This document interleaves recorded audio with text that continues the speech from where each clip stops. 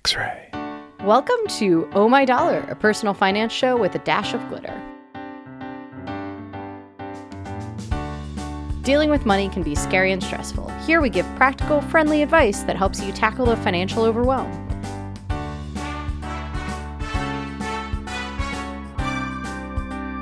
I'm your host, Lillian Kerbake. Let's talk about money. Oh My Dollar listener Brock writes in with this question. I've been contributing to a Roth IRA for nearly 2 years, but it just occurred to me that I might need to manage this account's investment strategy. I'm using Fidelity, and I'm below $5,000 saved to this account at this point. Have I been missing out on income potential, or do I need to wait until I have more banked up? I think it's all classified as short-term savings, which means it's not growing actively. I've been meaning to dig into my options, but haven't sat down with it yet. The website is helpful with some strategy advice, but I haven't been able to figure out how to allocate the invested assets yet. This is a really good question, and this is where a lot of people kind of get caught up. I know a lot of people are like, okay, you told me to invest in a Roth IRA, and I did that, but they don't actually have it invested. All they've done is kind of put their money there.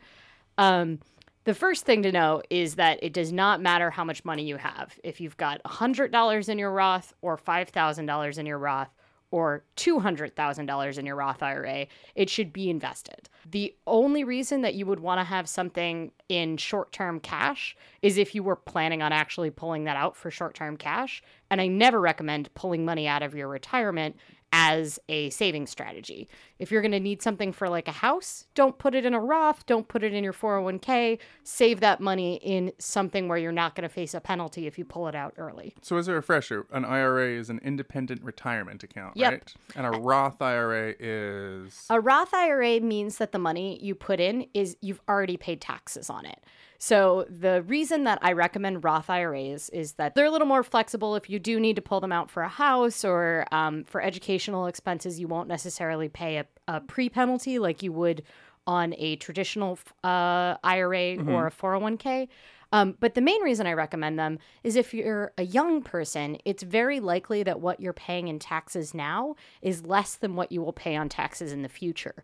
And a Roth, you'll just pay the taxes just like you normally do on your paycheck. You know, you make more money than you actually get in your paycheck, right? And that amount is taxes. And then you can take some of that money and put it into a Roth. Once it's in a Roth, it grows tax-free. And this is a thing rich people have to worry about all the time, right? Is these capital gains taxes and taxes on your investments. You probably don't have to worry about that unless you're rich. And you definitely don't have to worry about it if you're invested in something like a Roth IRA, that you don't have to pay taxes on your gains. And you don't have to pay taxes when you pull it out once you hit retirement age. There's a couple exceptions to that. I don't want to get too into the nitty gritty about what all the various ways that you can pull money out of your Roth. I think I've got a while yet. Yeah. The most important thing to know is that it doesn't matter how much money you have, you should be investing that money. And there is rarely a minimum. As long as you set up a monthly contribution to a Roth, usually most banks and investment firms won't say, no, you can't invest that money. You just have to sit it there as a checking account. You know, if you were going to invest it in cash, instead of actually investing it in stocks, you might as well stick it under your mattress, right? Like it's just losing money over the long term as things get more expensive and we experience inflation. So it doesn't matter how much money you have, you should be investing it if it's in your retirement accounts. There's kind of two strategies to take when you're looking at investing. There's wealth building and wealth preservation. Do you have kind of an idea of which strategy you would choose? I would choose wealth building. I think I'm assuming you would need wealth to preserve it. Yes, exactly. So young people usually are looking at wealth building instead of wealth preservation. And the main thing is in determining which stage you're in is how close to retirement you are. So, if you're young and you don't have a lot of assets, you're probably pretty far from retirement. I happen to know that Brock is under the age of 40, so he's firmly in the wealth building stage. And And so that means you need to be more aggressive with your portfolio. If you were in a wealth preserving stage, if you were really close to retirement, you would want more of your investments to be in really stable things because you wouldn't want to lose all of your money the year before retirement, right? We saw a lot of people that were heavily invested in stocks that were close to retirement age in the last recession lose a huge portion of their portfolios because they were still in a wealth building phase, even though they were close to retirement age. Okay. Does that make sense? Right. So they had their stocks in more volatile markets instead of something which would... Okay. Instead of having more bonds. So there's two real things. There's a lot of different ways that you can invest out there, but I'm just going to focus on the two main components of a portfolio. Stocks and bonds. You've probably heard of those before. Brock is young. He's in his wealth building stage. So he's going to focus in on adding more stocks to his portfolio. And that's because stocks generate a much greater return than bonds. Bonds are meant to be stable. Stocks are meant to grow. Now, I want you to understand when I say stocks, I don't mean that Brock should go out and research and find companies and then buy a bunch of individual stocks.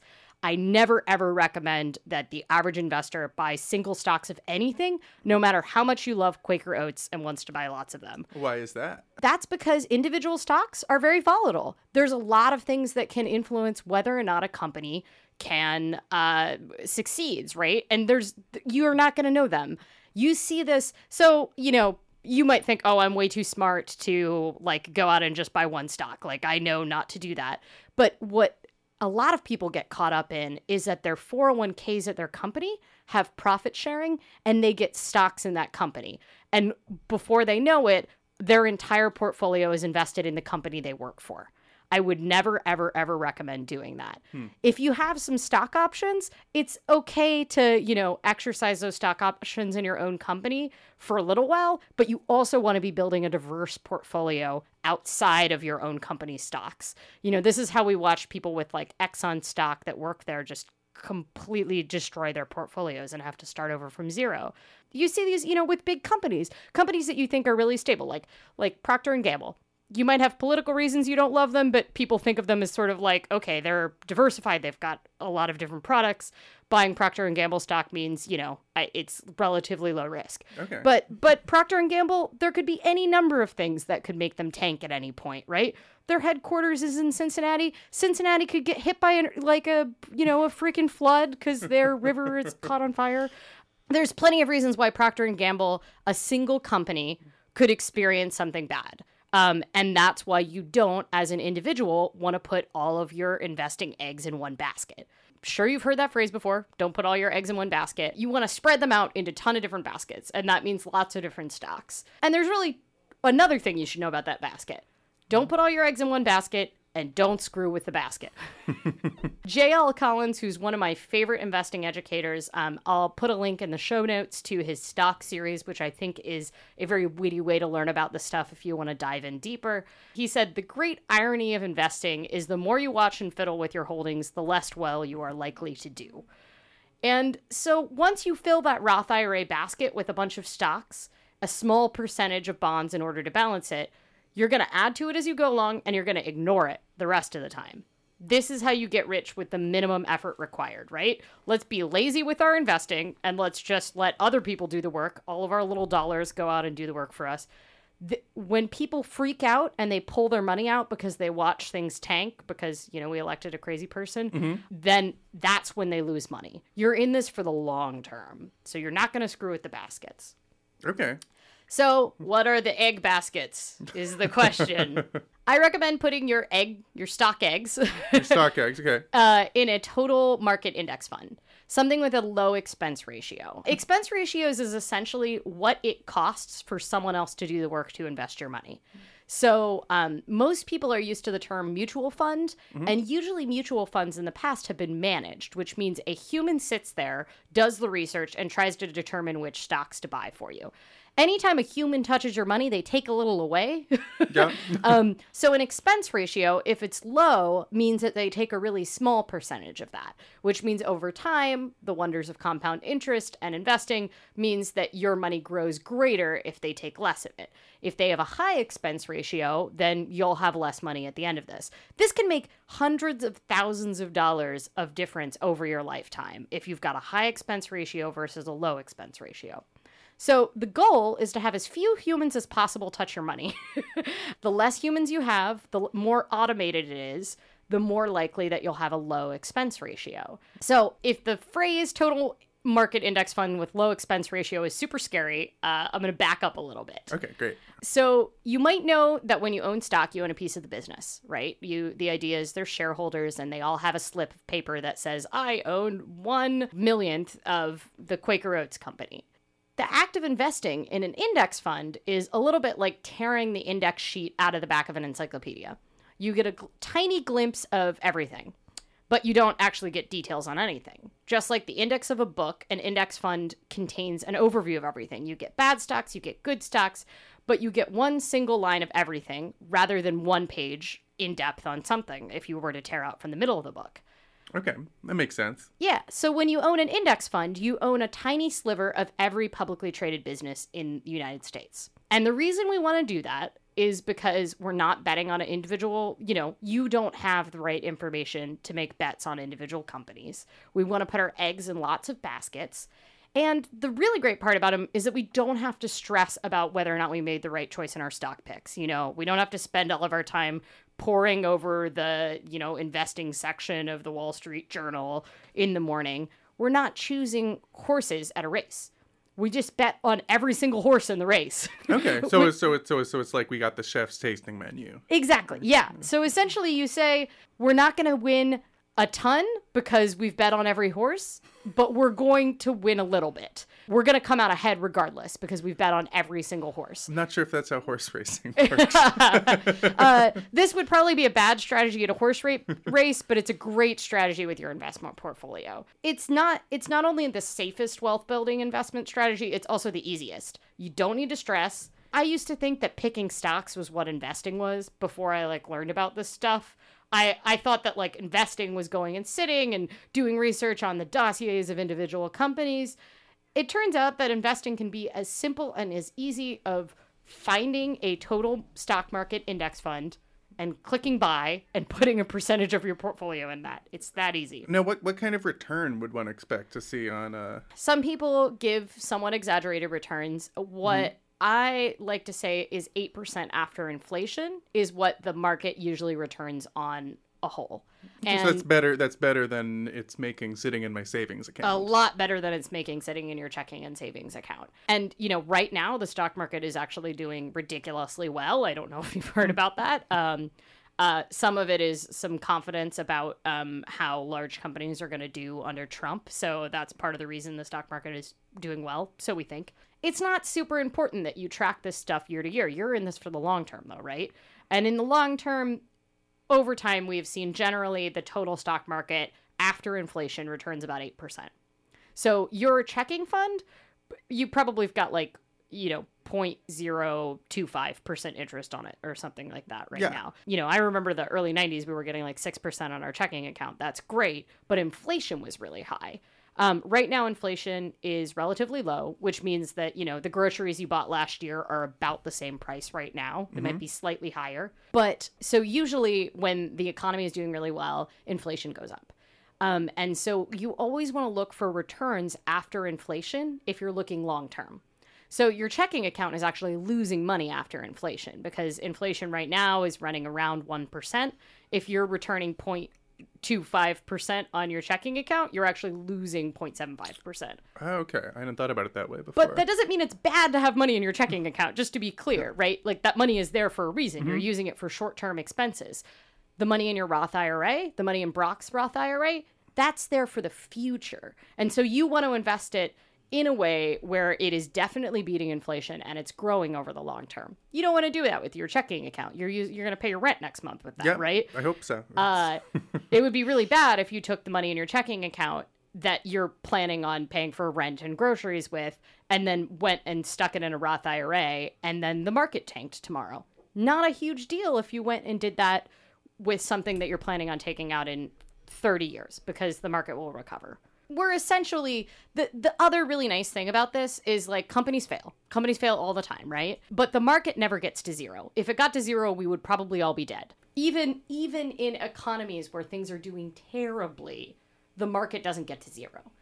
By putting all of our Roth IRA eggs in many, many baskets using the index fund, we actually don't have to worry about which companies succeed and fail, because we get the whole market. It's essentially self-regulating. The failures fall away and the winners grow, and your stocks grow overall. So that's why I recommend doing that.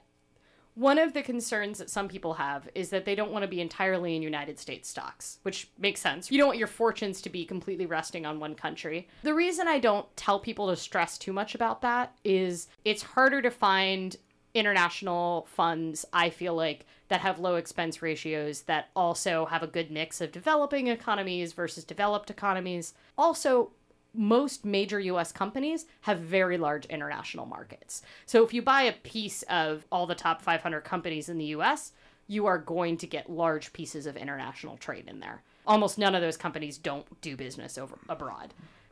That's an easy way to do it, and I think if you've been putting off for 5 years investing in your portfolio, let's choose the easiest path possible. So I say just go for the total market index fund.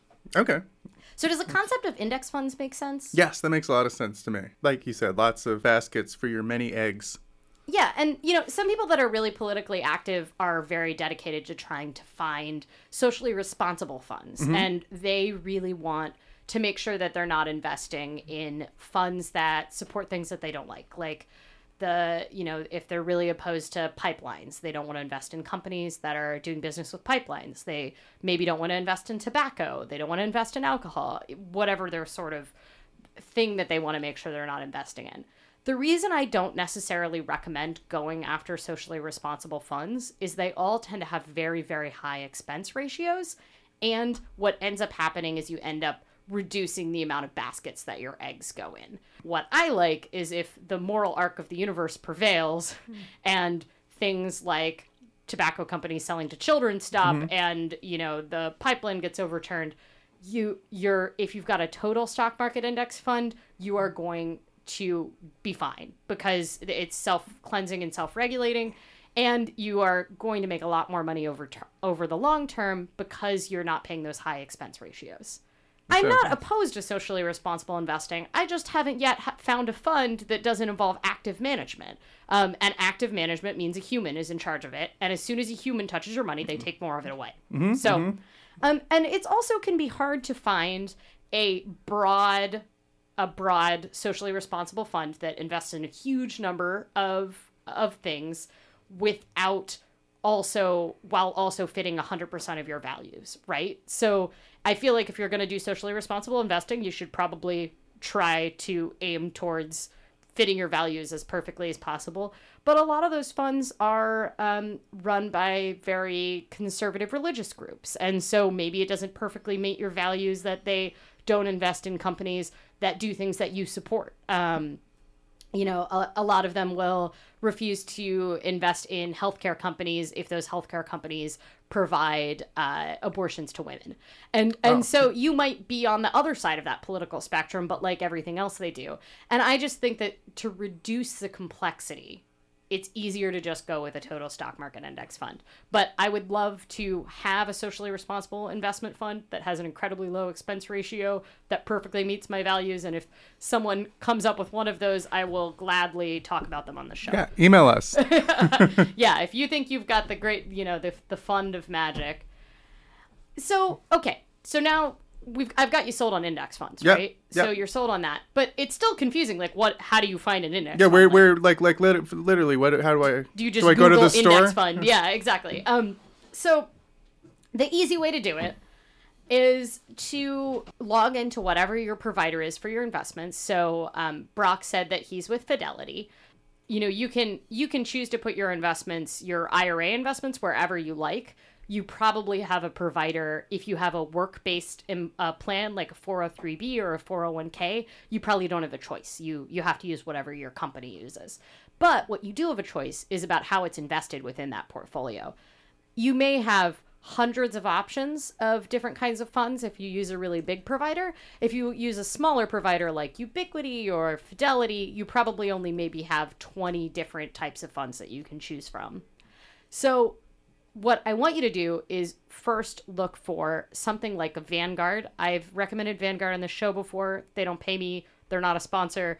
The reason I like them is they're essentially the credit union version of an investment bank. There is no wealthy board that's making money off of that. Every person that owns a fund in there is part of a shareholder. So it's kind of like a co-op model, and that's why I recommend Vanguard. They also have incredibly low expense ratio funds.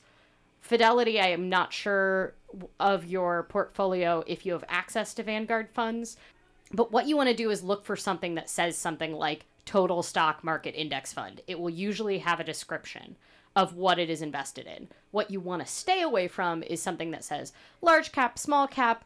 Those are terms that mean that you're picking a particular type of company, which means that you're like only focusing on really big companies, or you're focusing on a certain type of, or companies that have a very large percentage of the market. What you want is a total market index fund. If you can't find one of those, which is possible that you can't, look for something that is a index fund of the S&P 500, which means you'll get the 500 largest companies in the United States. I prefer total stock market index funds, so you scoop up a lot of different companies, but 500 is pretty diversified, so it's pretty okay. So look for that. There'll be a five character symbol. So an example would be VTSAX, so VTSAX. That's a Vanguard total stock market index fund. What you can do to find out what the expense ratio on that, if it's not, sometimes it's actually shown in your portfolio in management, like when you log onto your Roth IRA, sometimes you can actually see the expense ratio. If not, all you have to do is Google that 5 character letters, so VTSAX, followed by the words expense ratio. And it should pop up right at the top of your screen. If you can't find it there, check Yahoo Finance. I found it. It's 0.16%. So yes. That seems pretty low. That is incredibly low. So what you are aiming for is less than a 0.1% expense ratio. If you get into managed funds, a lot of them have things that are closer to 0.2%, 0.3%. You can get really high. Just avoid everything above that. What we're aiming for is something less than a 0.1% expense ratio is incredibly good. Most of those Vanguard funds, or things that are robo-managed, as it's called, which means that robots are doing the investing, not humans, those tend to have expense ratios that are less than that 0.1%. If you've Googled the expense ratio for every fund available to you and you can't find anything below that 0.1%, it's better to make an investment than not make an investment because you're concerned about how much percent of the investment someone's going to take. Sometimes you have limited fund choices in your 401k or your Roth, and, that's okay. Just choose what you can. Go for those index funds, though. The question is like, okay, now what percentage of your portfolio should be invested in these stocks? A very common rule of thumb is that you take your age and you subtract it from 100, and that's the percentage that you should have in stocks. There's different theories about how much you should have of your portfolio in stocks versus bonds. So let's discuss bonds really quickly so that we understand what those are. Mm-hmm. Do you have any idea what a bond is? I think so. I think it's something the government sells that matures at a specific rate. That is correct. So sometimes that's a federal government, but you also pass things like school bonds, and there is any number of bonds out there. It doesn't have to necessarily be the government that sells bonds, but what bonds have is a guaranteed rate of return. The rate of return is much lower than what you're going to get from stocks. There's exceptions when really risky countries sell bonds. Sometimes they can return insane rates, but that's because they have a high risk of failure. Mm-hmm. So, essentially, it's like your credit score, right? You know how you pay a higher interest rate on things if you have a bad credit score? That's because you're a high risk. And so you're expected to pay a higher percentage because there's a larger chance that you're going to default on your loans or, whatever it is. Okay, that makes sense. So countries and companies do the same thing. America is very stable. We always pay our stuff back, although Congress has been throwing a lot of hissy fits and pretending like they're not going to pay our stuff back. This is the whole debt ceiling argument. We're not going to get into that policy. It's very deep. But the most important thing to know about bonds is that as long as you invest in a bunch of slices of bonds, just like you do with stocks, it will return stable income for your portfolio. And the reason you want to do bonds is essentially to hedge your bets a little bit, right? Like an 100% stock portfolio is considered very aggressive. An example of a bond index fund would be something like VBTLX, which is a Vanguard Total Bond Market Index Fund. So it's buying a little bit of every bond available on the market? Yes, exactly. And the reason you want bonds is they provide income to your portfolio. Like, you know how much return you're going to get from them. And they also tend to smooth out the really rough ride that happens in stocks. So if you're always in stocks and you're very anxious, I would recommend just not checking your IRA terribly often. And the reason is because every time the market tanks, you're going to freak out and you're going to be really stressed out. And having a percentage of bonds in there will help kind of smooth that up and down that happens with stocks. In the short term, the market is really volatile. Someone sneezes wrong at the podium at the White House, and then the market tanks for a couple days. And then it climbs back up because new regulations were, repealed or something like that. The stocks are very volatile. Bonds, part of the reason they return a lower rate is because they're very stable. They also help you hedge against deflation. We don't have to get terribly into what deflation versus inflation is, but what you should know is generally when the economy is doing really well, there's lots of inflation.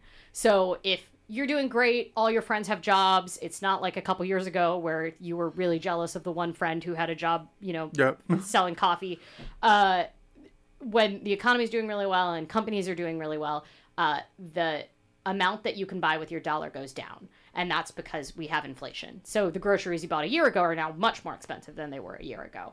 So if you've got deflation in your portfolio, that usually means the economy's not doing as well. So those stocks you're really stressed out because the stocks aren't doing super well and the economy is deflating a little bit. If you've got a bond in there, it's got a guaranteed rate of return, and that means that you are going to have a set hedge against deflation. Okay. Does that make sense? That makes sense. But you wouldn't want to do an 100% bond portfolio. Do you know why? No, why wouldn't you? Okay, so it's like, but they guarantee income and they're a hedge against deflation. If the economy is doing really well and you're 100% invested in bonds, you're going to lose out on a ton of opportunity to make money, right? Because bonds return a relatively low amount. It's just the same as if you put all of your money in your checking account and didn't do any investing in it.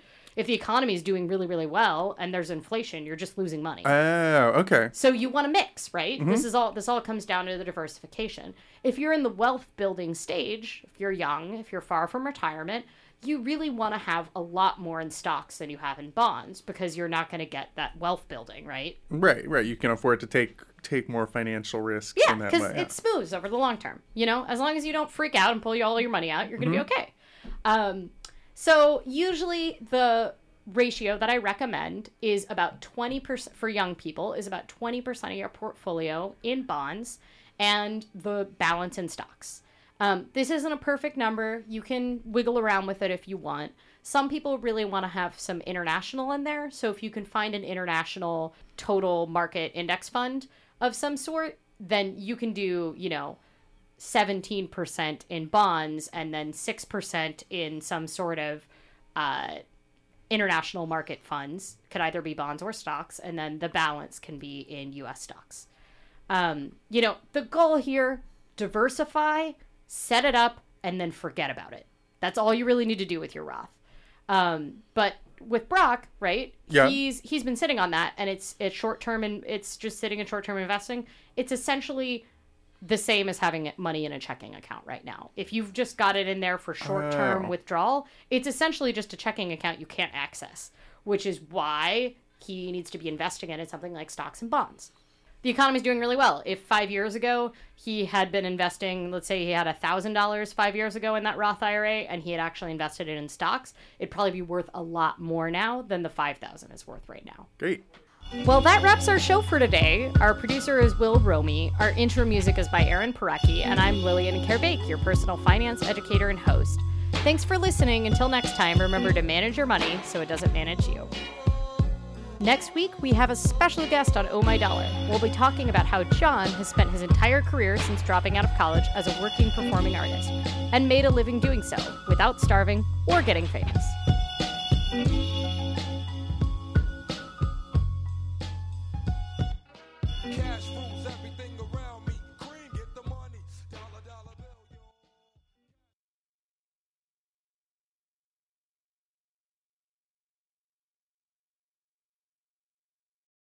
This is the story of the one. As a maintenance engineer, he hears things differently.